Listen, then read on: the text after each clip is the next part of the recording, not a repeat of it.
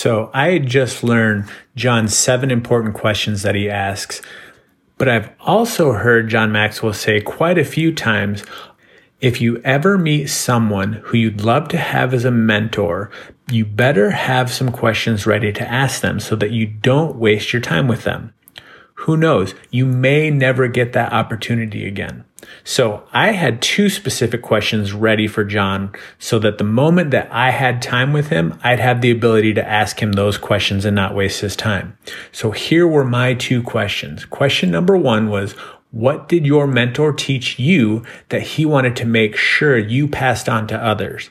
And number 2, outside of that, what do you want to make sure and have me pass on to others? His answer to the first question was, his mentor, John Wooden, always made sure to stress to him, make each day your masterpiece.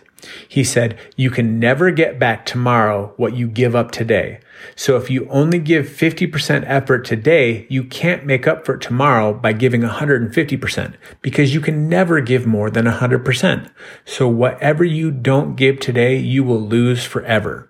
He also said that it's okay that you can't give 100% every day because it's impossible for anybody to do that. So just make sure to give your best that you can each day, and that will lead to a life without regrets.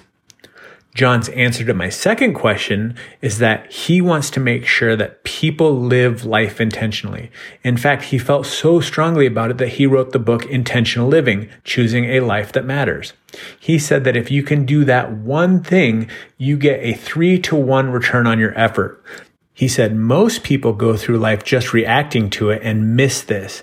And that's why it's subtitled Choosing a Life, because you have to make a choice to live intentionally, not by default.